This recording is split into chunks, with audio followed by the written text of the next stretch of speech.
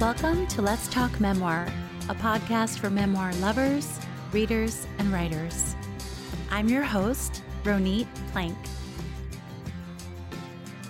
Today, my guest is Lisa Niver, who is an award-winning travel expert who has explored 102 countries on 6 continents. She is a University of Pennsylvania graduate who sailed across the seas for 7 years with Princess Cruises, Royal Caribbean, and Renaissance Cruises, and spent 3 years backpacking across Asia.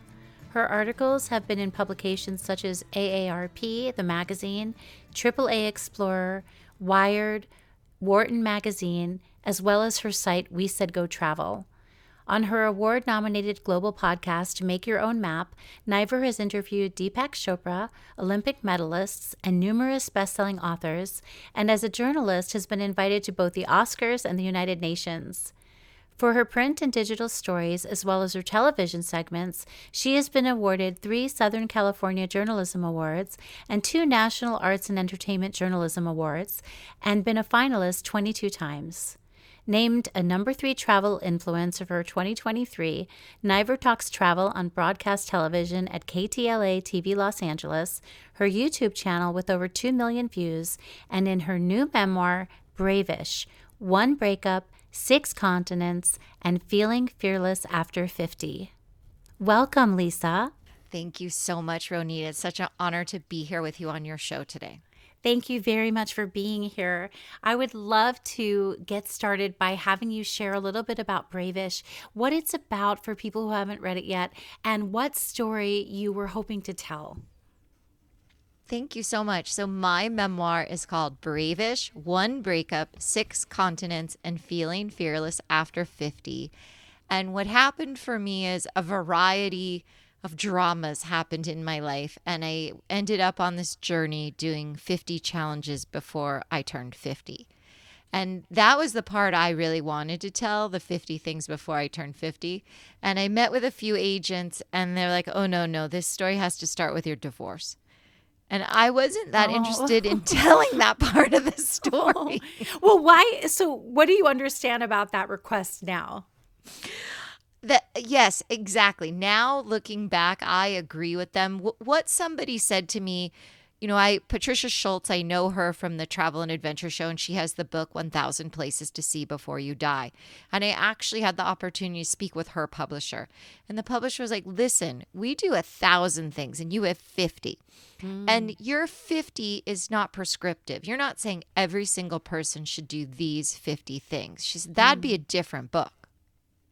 But your 50 things is about very personal on your journey relative to why you made those choices is your life. And this, the divorce that we started the book with is the jumping off point. She's like, people have to care about you to care about these particular 50 things. I was like, oh, that is very accurate. Did that click into place pretty quickly, or did you struggle to agree with her in the beginning? I agreed with her, but that did not mean I was interested in doing it. Yeah, for sure. So did that material that you wrote end up being some of the more recent material, the divorce material? What happened was I started over multiple times. I had written quite a lot when I first went out and met with that first round of agents. And that was when I learned about developmental editors. I had taken a class at Kepler's online with Alka Joshi. And she talked about working with her developmental editor, and she talked about revising The Henna Artist for 10 years. Yeah. I know those stories, when you hear those stories and you're working on your book, it's a little disheartening. It's very disheartening because I was thinking, well, when do you count from? That's always been my thing, on Shark Tank. Yeah. On Shark Tank, they always say, it takes 10 to 12 years to become an overnight success. And I'm like, okay, but what do I start from? From today? Are we starting from when I got off the cruise ship? And does that count for my travel identity? Does it count from the very, very first person who ever published me? Or Inception of the idea. I mean, and also, by the way, whenever I'm traveling, I make sure to watch Shark Tank. I just love watching that on a hotel bed. That's like my favorite my favorite thing. But anyway, I digress. I So totally I love agree. that show. The older I get, the more I love it. So I love talking about this, Lisa, because I think our ideas of where to begin, and then when other readers and potentially experts take a look what they believe, and then holding fast to what our vision is, but also being flexible enough to give over a little bit and see what else we can try.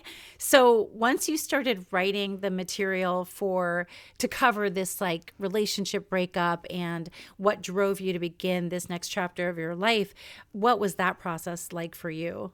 It was really interesting. I investigated, I talked to people in my writing group, I took these classic Keplers, and the advice I was given was to interview a lot of developmental editors. And it's sort of like dating, right? Like, are you a match? Are you a fit? What's your vision? And when I did pick someone, my friend who features heavily in the book, she's called Teresa in the book, she said to me, if you are going to do this, are you going to lean into this developmental editor process? She has to be your North Star. You have to believe in her vision of the project with you and not take polls. Like, you can't go back to your writing class, your writing group, be like, oh, she said this. She's like, you have to make a decision. If this train leaves the station with her, she's the conductor. Wow. So it's really an act of trust and faith once you make the decision. For me, that was what was necessary to make it work. I think a lot of people work in editing situations very differently, but because it was so personal and so challenging to write, I just had to control as many variables as I could. So this makes me think that I love that we're talking about developmental editing, because I don't think I've actually covered that on the show very much before. So this is very exciting to me. And I'm going to just ask a few more questions before we get into your specific manuscript and have you share some of it. I'm wondering, when you were interviewing these developmental editors, did they read a synopsis of your book? I mean, how did you get to know that they understood what you wanted to do? Did they read any of your pages? Because I would imagine they can't read the entire manuscript, or maybe they can before you hire them. Yes, it is. When people say, how do you make a living as a travel writer or a travel journalist or any kind of journalist, and everyone's explanation is like, well, I have, all these different piles, and I do this, and I do video, and I do TV. Finding a developmental editor, they have the same mosaic of lifestyle. So some people did, in fact, I offered them what I currently had written, and some were willing to read some of it. I mean, they charge by the page. That's their work. So they're not going to read it on spec to decide. Like, they're reading it. All the people you interviewed had to read some pages that you paid for them to give you their take. Honestly, it worked as many different ways as it could work. It does. So there were some people that you must pay up front to decide if they'll work with you, which that was too hard for me. I was like, no, that's never going to work. I needed. And then the woman who I did end up working with, we had a different relationship with that. She was like, I have to see where you're at and if your style matches mine. And, like, she had done a lot of work in the genre. In fact, she had said to me, one of her first questions was, what drew you to travel writing and who do you like? And I said, I don't know if you would know this book, but this guy wrote about Vanuatu, about getting stoned with the savages, and he's had several books. And when I was in China, I read his book about China. And she looks at me, she says, do you remember anything from the end of the book? I said, what do you mean? She says, in the comments or the acknowledgments. And I said, I don't think so, but I read it a long time ago. She says, do you remember that he was talking about his editor was in labor and delivery finishing the book? And I said, I do not, because that was me. Oh, wow. Wow. And also the fact that she was in the same genre, right? That she was very familiar with what you were trying to achieve. I mean, that's right there a big win. It was a huge win, especially because one of the things that I liked about him is that bad things would happen, but he was still really funny. And I think that's important. His name's Martin Troust. And I think that's important. Like, that piece of it is, what's your style? And when I did eventually get an agent, one of the things that Chip had said to me was, in a lot of travel books, things go wrong, but they're really minor inconveniences, like, oh, my my flight was delayed. He says, and bad things happen for you. Yeah, yeah. Well, that's really okay. Well, thank you for sharing that. And so then once you hired, and I know this is very, very dependent on the working relationship and the workload and how the author's going as well. But how much time would you say with the developmental editor did you spend before you had what was ready to go? Well, one of the things that happened is I found Anne sometime late in 2019. And I was very busy in the end of 2019 and early 2020. I was doing a lot of travel video, and I was on KTLA doing travel segments. And then in March 2020, when the COVID lockdown started, that of course we thought was 2 weeks, both of our work lives completely changed. And so we were able to meet virtually. We had a lot of phone calls, and I stopped traveling completely for quite a long time. And I chose to use that time to work on my book. So we had a lot of phone calls, was sending pages back and forth. And so that was 2020. In 2021, I signed with my agent. In 2022, we signed with the publisher, and the book came out in 2023. Great. Thank you so much for giving that profile, because I think that really helps to kind of capture what the process can be like. And I'm so sorry about, COVID really hit authors hard. Everyone hard, but there's a number of authors who even launched during the pandemic and really still feel the effects of that now. It is really interesting how challenging it was for different people. And, in one of the things that I've read a lot about is, we talk a lot about post-traumatic stress disorder, but there's also post-traumatic growth. And it is interesting how people manage. Alka Joshi, who I mentioned already, during her book, The Henna Artist, turned out to be a Reese Witherspoon book club, which obviously helps you sell books and shows just that a little bit and shows that you have a great book. She literally answered every single email. She went to every single book club she was invited to virtually because it was COVID. I think that in a year she was at like 400 book clubs. So yeah, you can sometimes find a way, but you're right. A lot of people that had plans in mid 2020 for these giant book tours, obviously that didn't happen. And I do think that's really hard on people because you get so excited, like I'm going to be in all these cities and I'm going to see all my friends and I'm going to meet new people. It's been a challenging time.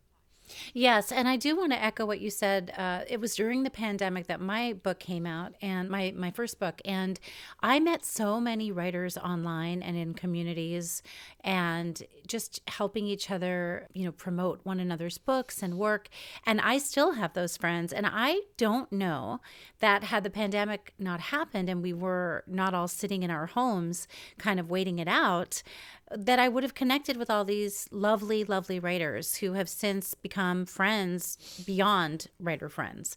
So I do think I like how you put that about growing as well.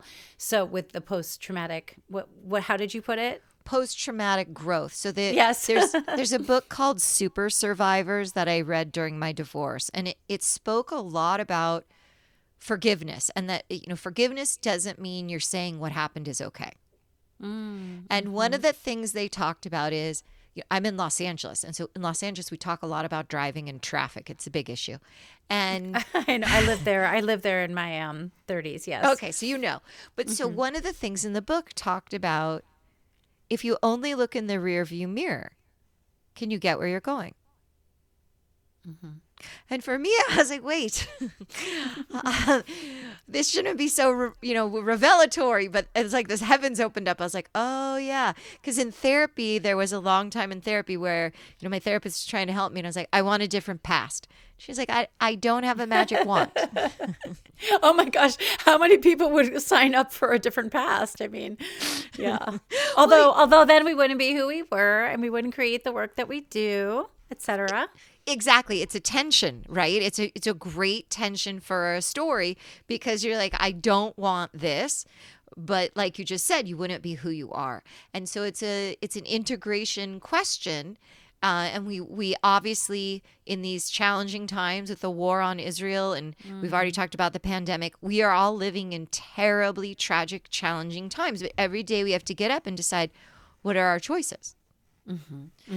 And I did that book really helped me put down I really was on a quest for a magic wand, which obviously I was never going to find. Oh my gosh. I can't tell you when I was working on my book. Well, I feel like I'm always looking for a magic wand. Too many fairy tales when I was growing up. But I can't tell you how many times early in my manuscript for my memoir, I just wanted to, when I was working with different editors, I felt like I was delivering like an injured animal. Please help me. Please fix this. Can we please take this to the infirmary and you can tell me what's going on here? So aside from that book, which helped with your mindset, can you identify what motivated you to keep writing when the work got hard? And, how did you complete the manuscript when you were feeling tired or beleaguered?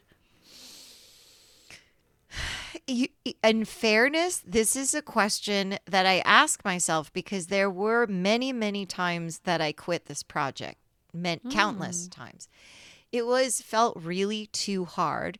And I had a friend that kept saying to me, why are you doing this? You don't have to write this book. You have, at the time, she's like, you don't have an agent. You don't have a publisher. You don't know if anything will happen with this. You're lying on the floor crying. Like I used to write until I was sure I was going to throw up. And then I would lie on the floor. If I'm not about to vomit, I haven't done my work. Well, I like what you said about the injured animal. I didn't have that imagery, but basically I used to think about my developmental editor. I'm like, she can't help me if I don't send her something. She can't edit blank pages. So I was like, even if it's bad. But when it got really hard, I would quit in my mind, which I've reinterpreted now as this thing I wasn't that familiar with called rest, take a break. Okay, sorry. I actually thought you were going to tell me another technical term. Yeah, okay. I learned that other humans, instead of quitting, say maybe I should have a rest time, a nap, a break, get a snack. Yeah. I was like, I'm quitting. But the thing that kept me going is I felt really compelled that it was necessary to do the writing. And in fairness, it was very cathartic for me personally to write through it. It was hard, but I believe if I never showed it to anyone, if it never got published, it was still worth it. And that wasn't the reason I kept going. I kept going because I honestly felt fairly compelled. My friend who's a rabbi is like, you were called to write this. And I was like, I don't know about that. She's like, that's what you're describing. And that may be true. I do have the persistent personality. I think part of it is I'm a teacher by training, and I basically was like kind of assigning myself homework. Like I would put it on my schedule. Tomorrow, write. I used to try and write 1,000 words at least before I was done for the day. Some days I couldn't. Yeah. Some days I wrote 100 words. I mean, it does help if you're a self-motivating person, right? I mean, I just had lunch with someone recently who said that they had started a new job. They have written before and written before. And I shared some websites for writing with them. And they said to me, it had been a while since we saw each other. And she said, I took this job in a different field. And she said, I'm just not going to do those things on my own.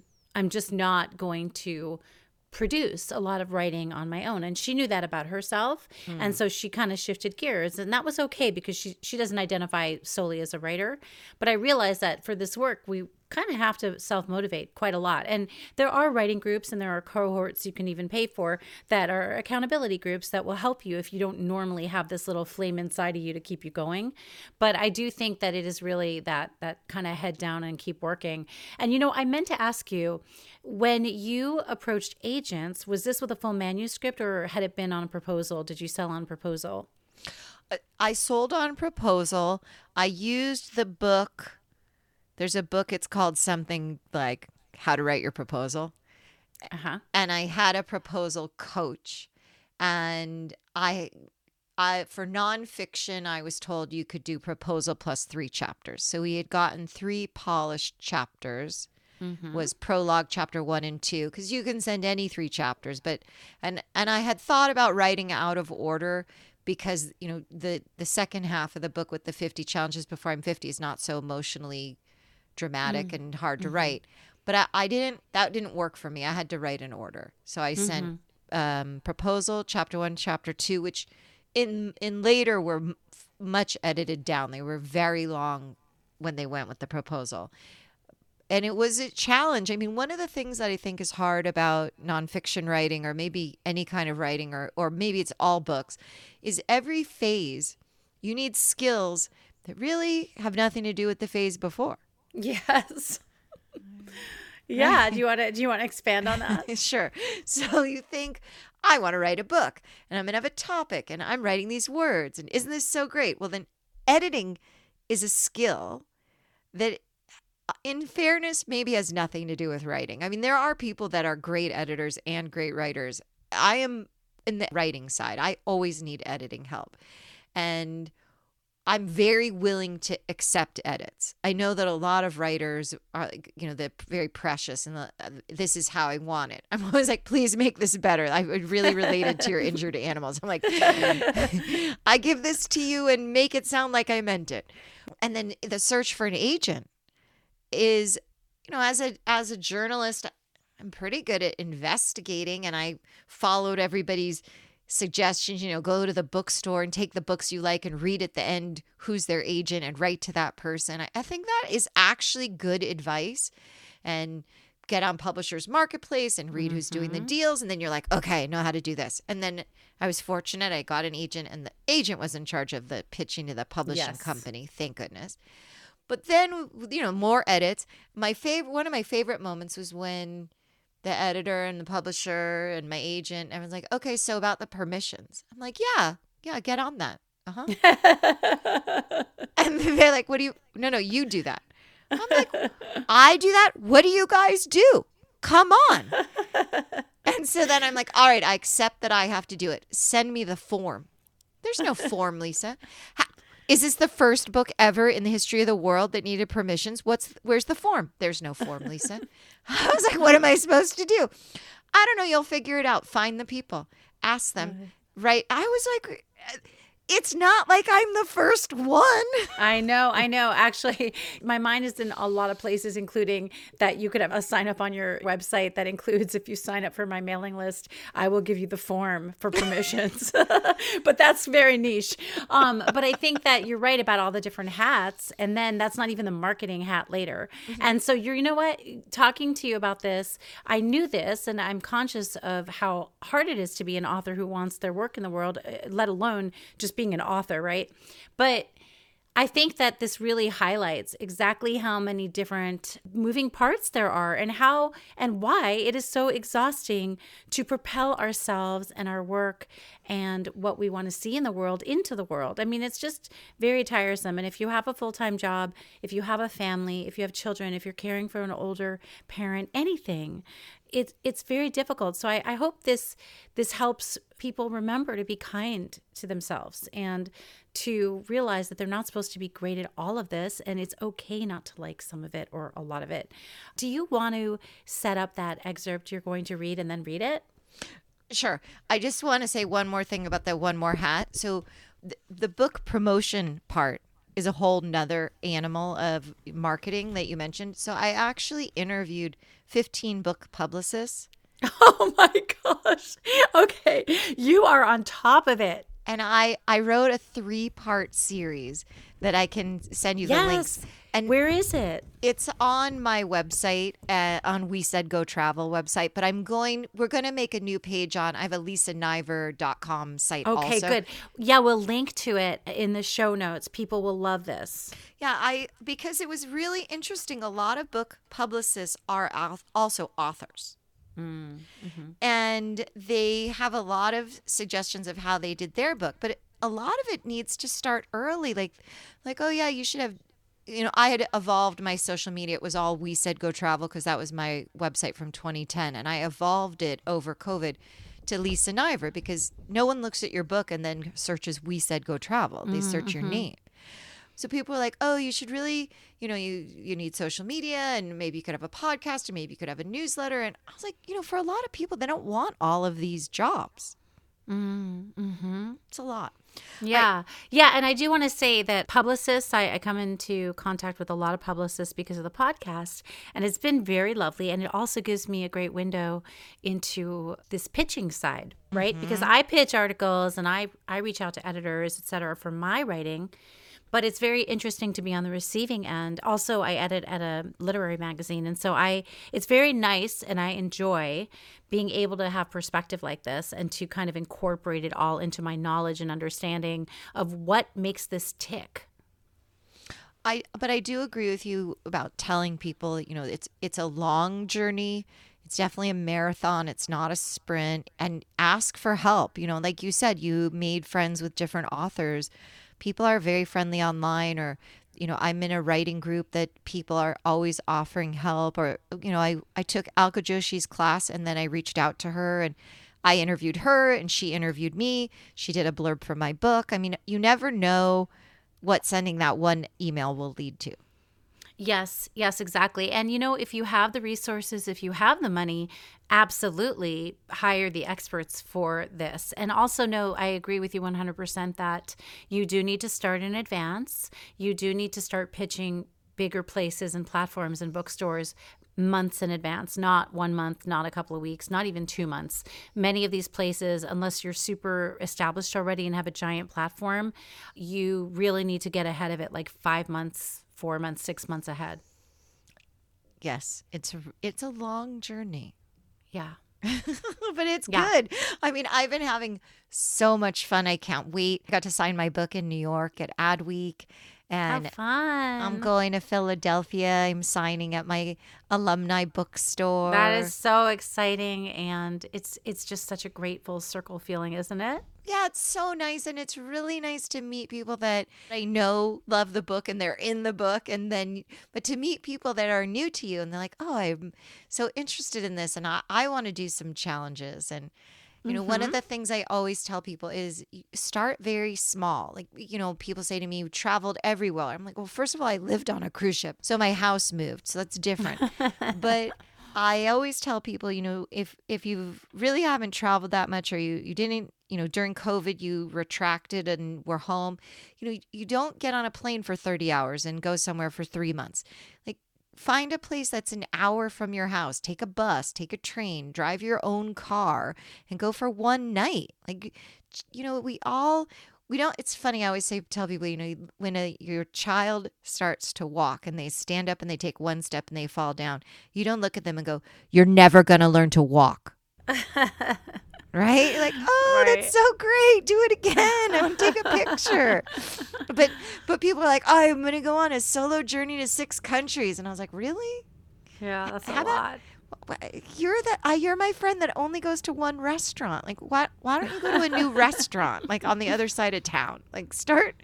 That reminds me when I'm going to disclose some very embarrassing personal details, which is that I failed 3 road tests in high school. And yes, that's 3. And at the time I was living on Long Island. And so then I went to college in upstate New York. I went to SUNY Binghamton. Mm-hmm. And then I decided I better get a license. I better do this. So I started paying for my own lessons, and I finally passed. And I never had to drive because I moved to the city after that. And then when I decided to move to LA, I told one of my actor friends who I'd done a movie with, yeah, I'm going to just drive out to LA. That's how I'm going to move there. And he said, I don't really think that's a good idea. And I was like, I really think it's like trial by fire. I should do it. And, I am so glad I listened to the people who cared about me, and I took a plane to LA, and I learned how to drive slowly and did get into an accident, So anyhow, I digress. Let's have you read this section. Okay. So we talked a little bit about that. We didn't really talk about that. I had some issues with my eyes. Everybody thought that I was clumsy. Turns out I'm not clumsy at all. I had problems with my eyes. And I fixed my eyes, and I started on these challenges to do 50 crazy things before I turned 50. Well, they weren't crazy. But anyway, they started very, very small. But for my 50th challenge, I decided to do something that I still in a lot of ways can't believe I agreed to, but it's helped me. I've done so many other challenges. So this is me in San Diego on my birthday and getting ready for my 50th challenge for my 50th birthday.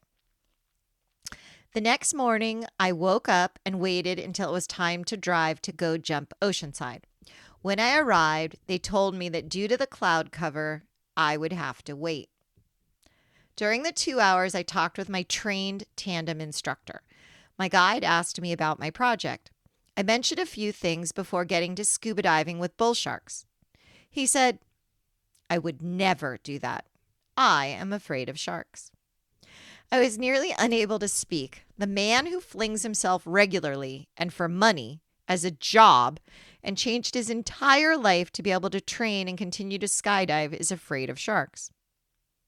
I am not so afraid of sharks. He continued, "How can you be scared of skydiving if you scuba with sharks?" For the first time, it hit me in a new way that brave is relative. I'd always thought of bravery as a light switch, one or the other. You either had it turned on and you were brave and did things, or you in the dark and you weren't. As though being brave meant the same thing to all people. I realized brave is unique to each person. I wasn't afraid to scuba with the sharks anymore because I was well trained and had experience. This guy might have once been afraid to jump, but now he loved it. Not everyone was afraid of biking, but I had been, so it was brave for me. My mind was blown. If I let fear win and never tried, my life would be smaller. But I only needed to accomplish my tasks to push myself, not everyone else's. I wanted to grow and learn, to approach new experiences with excitement instead of terror. It was one thing if something just wasn't for me, but I didn't want to be stuck. I didn't want to not jump out of the plane only because I was afraid to. I told myself that I would say Shehachianu, a Jewish blessing, for the first time we encountered something new or arrived in a new place, or for me, a new state of being in the plane. It wasn't the first time I thought to say this prayer as part of my 50 Things project. One of the reasons I wanted to leave Asia and eventually Fred was that I was missing my connection to community and Judaism. Prayers comfort me, and I found the need to celebrate these new moments. My life was literally evolving as I watched. I'd stood on ships in Alaska when I was working and watched the glaciers calve. I could see the change happening with the refrigerator-sized pieces. Now I was strapped to another human being with 5 points of connection, and as I trusted him to guide me with the parachute safely back to Earth, I reflected on how much I had changed. It wasn't always obvious at every moment, but having completed 50 tasks and reached my 50th birthday, I gained clarity. My perspective had shifted during the entire process of completing each challenge along the way. When he pushed off the edge, we free fell away from the plane. I saw the ocean and the sky and the plane and the other people. We flew through the air like a bird. The wind pulled my face backward and the earth rushed up at me. And then we peacefully floated like clouds. Thank you. So as you reflect on the process of writing Bravish, maybe you have a little bit more distance now or perspective from it. What do you think it helped show or teach you about yourself and your life so far? Oh my goodness. It showed me so much. I had so little perspective on myself and my life, partially because literally what was wrong with my eyes meant that it was hard for me to have perspective. My eyes didn't work right together. But this writing the book, doing the 50 things, I don't know that I had, certainly by the time I got to skydiving, I knew I had changed. But writing the book really brought it home that I had changed so much. And even last week was my 56th birthday, and I did a doors off helicopter flight over Manhattan. Mm-hmm. Wow. So they just have no doors and you're just buckled in? you're strapped in. It almost looks like that you're going to go skydiving or rappelling. There's a lot of strap. There's a seatbelt and a cable, and it's very secure. But the thing that was interesting was it never occurred to me once I found out about it to anything but I'm going. And when I posted it on social media, the video, I'm fascinated by people's response because people are like, I would never do that. I can't watch it. And I was like, wait. Yeah, I used to be like that. See how much I've changed. And it is really, like I wrote in that part of the book, there are certain things I have completely disinterested in. Like I don't go on jet skis. And I don't want to go on a jet ski. But I'm not, it's not because I'm afraid. I have legit reasons why that's not in my repertoire. And so I just didn't want to not skydive or not go on the helicopter because I was afraid. I can make choices. I don't want to do something. It's not like I have to do everything now. But I just feel more confident in my choice and that it's coming from a place of, what aligns with my values and what do I want to spend my time in. I'd rather be scuba diving. I went fishing for the first time. Fishing's nice. I'd rather be underwater. I'm going to go scuba diving next time there's a choice. But I tried it. Yeah. And so what advice would you like to share with writers working on their memoirs? My advice for writers working on memoir is ask for help and be part of a community. I think that we've talked about that a lot today. And that, for me, made a huge difference. Having a community in writing and outside of writing. I go to Shabbat services at the temple where I grew up, where I had my bat mitzvah, where I had my wedding. I'm now on the board at my temple, and it's very important to me. And having that structure going every Friday that I'm in town and I see the same people. And, it's very important to have real people that you connect with, and whether it's on Zoom or not. But I know that so many people are so worried about their social feeds and their social media. And this is a time that we have an epidemic of loneliness. And it's very important. Writing can feel very alienating and lonely on top of that. And so I think it's really important to have other things. Like I do ceramics, and going there and doing something that's not on the computer was very important to me as a, like a foil. Like I'm on the computer and now I'm playing with clay. Yeah.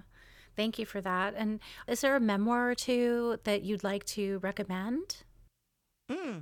Well, we talked about Strauss Vanuatu, the Getting Stoned with the Savages. That definitely helped me think all of his books. And I love Christy Tate's books, Group and BFF. I think those are really fascinating books. And I really like Lori Gottlieb's book, Maybe You Should Talk to Someone. Oh, yes. And Christy Tate was a guest of mine for my first season. Oh, she was? She's so nice. Yeah, it was great. It was really great. So I'll add those in the show notes, as well as the links that you mentioned before for your article. Yes, the book promotion. I'll send you that. Yes. And where can people find you? I think you mentioned it before, but you may as well say it one more time. So I have 2 websites. I have We Said Go Travel, and I also have my name, Lisa Niver. And on social media, everywhere, I'm Lisa Niver. And if you check me out this week on YouTube, I'm in 5,000 views. I'll have over 2 million views on YouTube. Wow, that is a lot of work. You have a lot of hustle. Well, thank you so much for being my guest. I love talking with you. I love talking with you too, and I'm so excited to hear more about your writing. Thank you. Thank you for tuning in to Let's Talk Memoir. For more about this episode and my guest, please visit the link in the show notes or on Instagram at Ronit Plank. That's RONITPLANK. You can also follow me on Twitter, Facebook, and TikTok. If you liked this episode of Let's Talk Memoir, please go ahead and share it with your friends and subscribe. And if you have 2 more seconds, you can rate and review it on Apple Podcasts, which really does help other people find the show. Thank you so much for being here.